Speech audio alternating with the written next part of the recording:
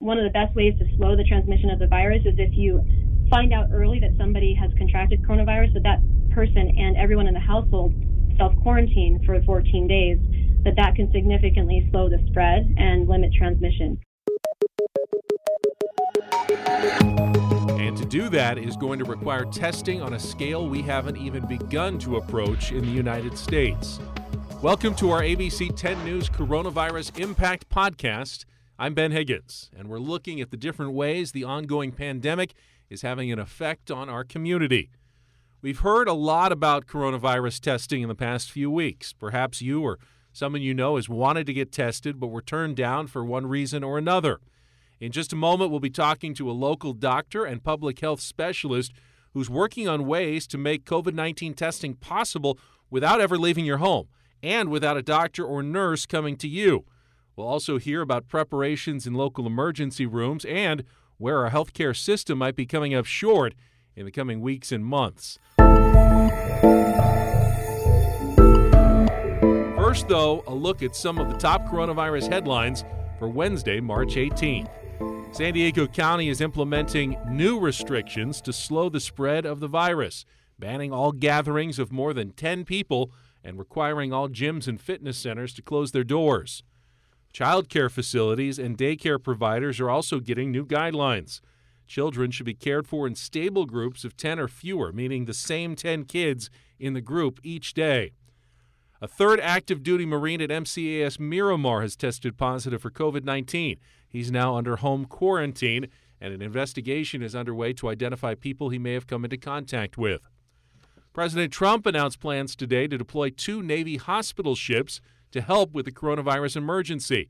That includes the USNS Mercy, which is home-ported here in San Diego. Former 10 News reporter Bob Lawrence has been aboard the ship. It's a case of let's be prepared in case we really do need this. And in order to do that, you need lead time to get a ship like the Mercy ready to go. Bob says the Mercy isn't really equipped to handle infectious disease cases, but will rather be used to help treat other medical issues and take pressure off hospitals with rising numbers of coronavirus patients. Several San Diegans are facing charges for price gouging during the pandemic. Deputies in Fallbrook set up a sting and arrested 8 people for selling everyday items like toilet paper and hand sanitizer at prices up to 20 times what they'd go for at a retail store. If convicted, the people charged face up to a year in jail. Seniors are among those most vulnerable to the coronavirus. We know that. 10 News reporter Matt Boone is checking up on San Diegans over the age of 65. Matt is here with an update on how they're dealing with the crisis, along with the restrictions designed to keep them safe. Yeah, Ben, you'll remember on Sunday, Governor Gavin Newsom held a press conference, and that's when he announced that residents of California over 65, they were the first ones to get that order to basically self-isolate, which means they need to stay home and to not have any visitors. The only exceptions are obviously for food and medicine. But with all these restrictions, with the changing of, everybody else's lifestyle, it has put a lot of pressure on some of the seniors who are now even more isolated than ever. So the local governments, nonprofits, a lot of people are coming together to try and make sure that nobody falls through the cracks. But it's been a big effort recently to try and make sure that seniors have what they need. How are the seniors that you've talked to been handling these past few days? Well, a lot of them were able to get, a little bit of a head start. People have been aware of this for a while now, so they've kind of been able to stockpile with some resources. But making sure that they have continued access to food has been a big issue. There are resources. The county is overseeing a lot of this. Anyone can call 211. That's the hotline they're directing everybody to, and they can put you in touch with someone to get you a home-delivered meal, connect you with medical resources. This is actually for anybody in the county, but specifically for seniors 60 and older. One of the other services is Serving Seniors. They're a nonprofit.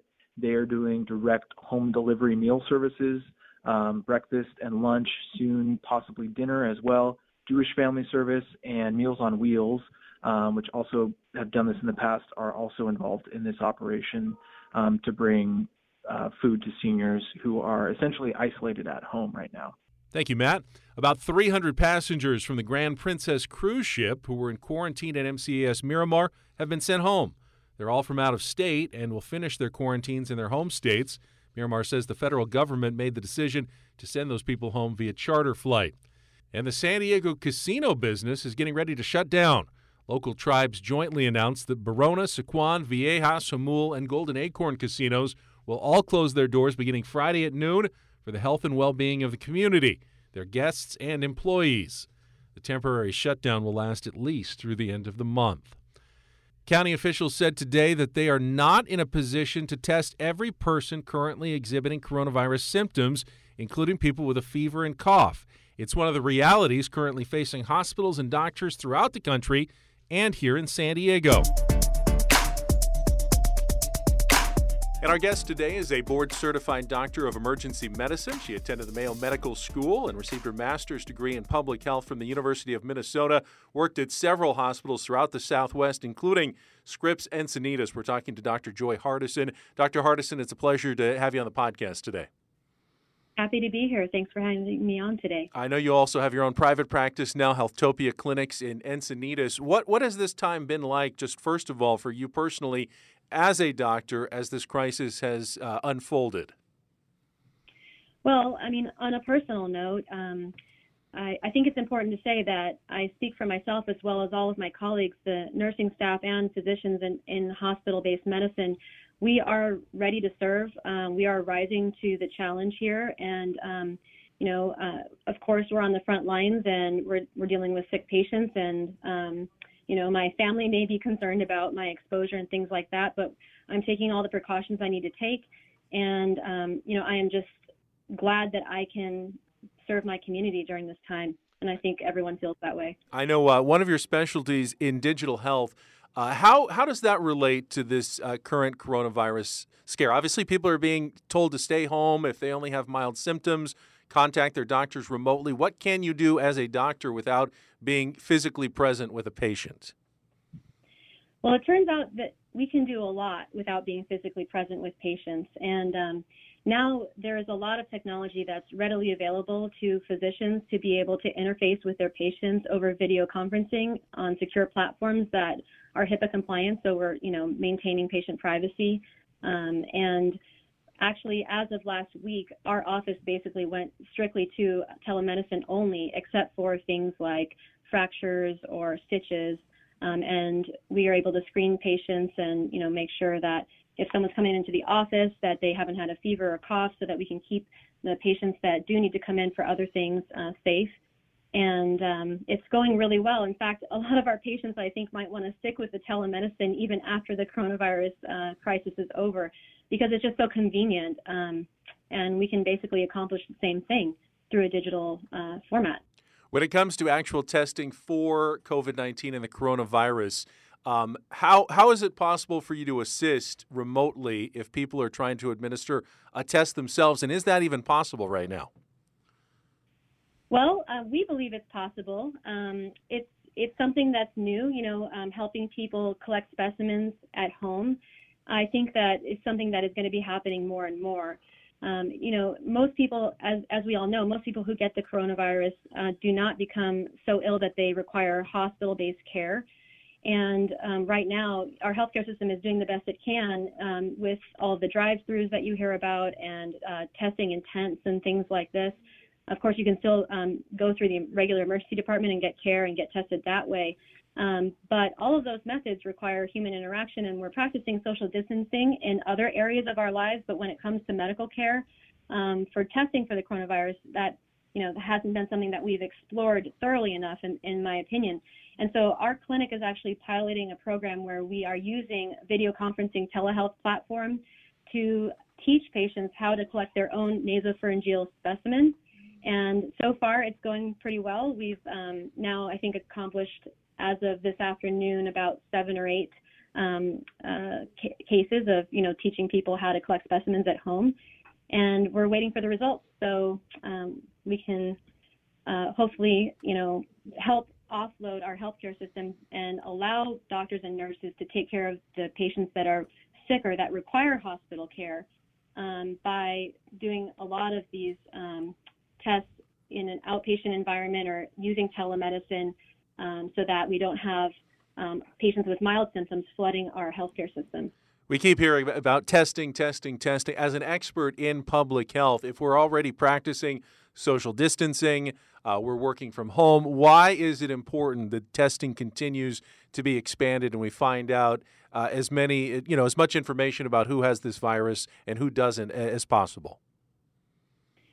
Well, I mean, I think that, the main reason for it is because people may have mild symptoms and not realize that they're actually sick. And even if they don't become significantly ill, they can transmit the virus to vulnerable populations like the elderly or people with underlying lung conditions or immunocompromised conditions. So, we all still are going to have basic functions that we have to perform to survive, like going to the grocery store and getting gas and things like that, where we're still having some human interaction. But if a patient knows that they have contracted coronavirus, it allows them to quarantine themselves at home.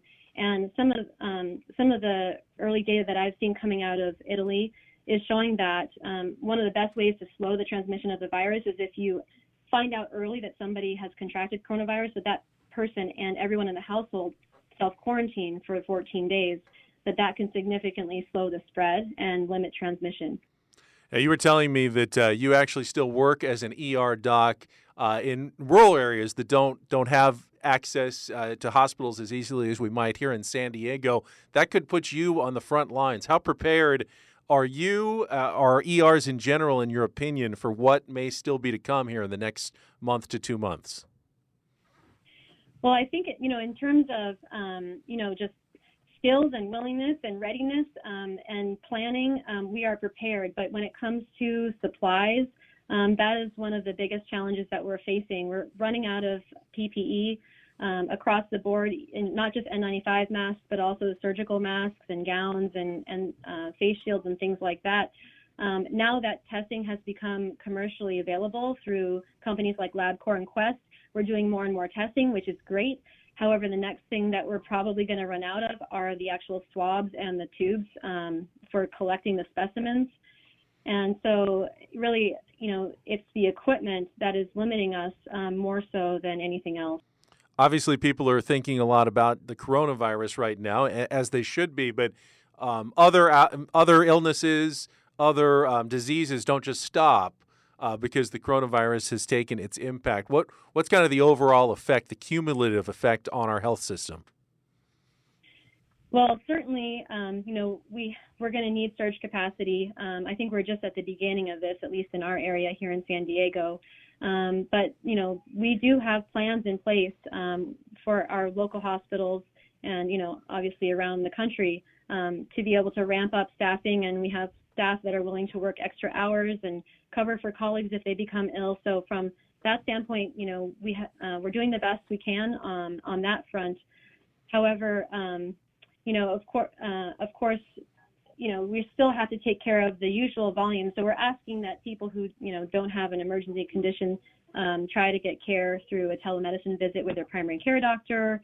And we're also postponing all elective procedures. And that's actually been a mandate recently where basically, if you're, having cosmetic surgery or something like that, or even if it's a procedure that is necessary but not necessary to do right now, that it can wait, that we're trying to reschedule those at a later time to help create more capacity within our healthcare system and take care of the people that are most ill right now.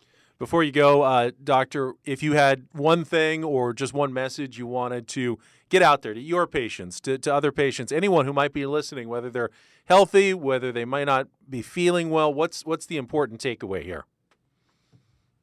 I think the important takeaway is that we're all in this together, and the more that we can try to stay calm and have knowledge that allows us to make good choices, the better off we're going to be. And so I feel like if we can work together to do more home testing, and the people that have contracted coronavirus can self-quarantine, we can help to offload our healthcare system and,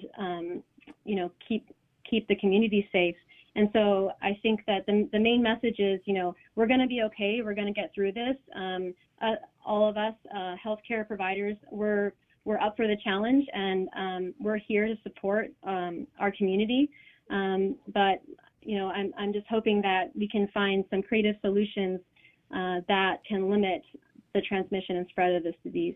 Well, I just want to personally offer you and all healthcare professionals a big thank you at this time, and to you personally, thank you for spending a few minutes with our listeners to keep us informed. I really appreciate it. My pleasure. Thanks for having me on. Finally, I'd like to make it my new goal to wrap up our podcast with a little good news, even if it may seem hard to come by at times. Today, we're saluting the Padres, who say they've created a $1 million fund to provide financial assistance for game day employees at Petco Park, whose jobs have been put on hold due to the postponement of the Major League Baseball season.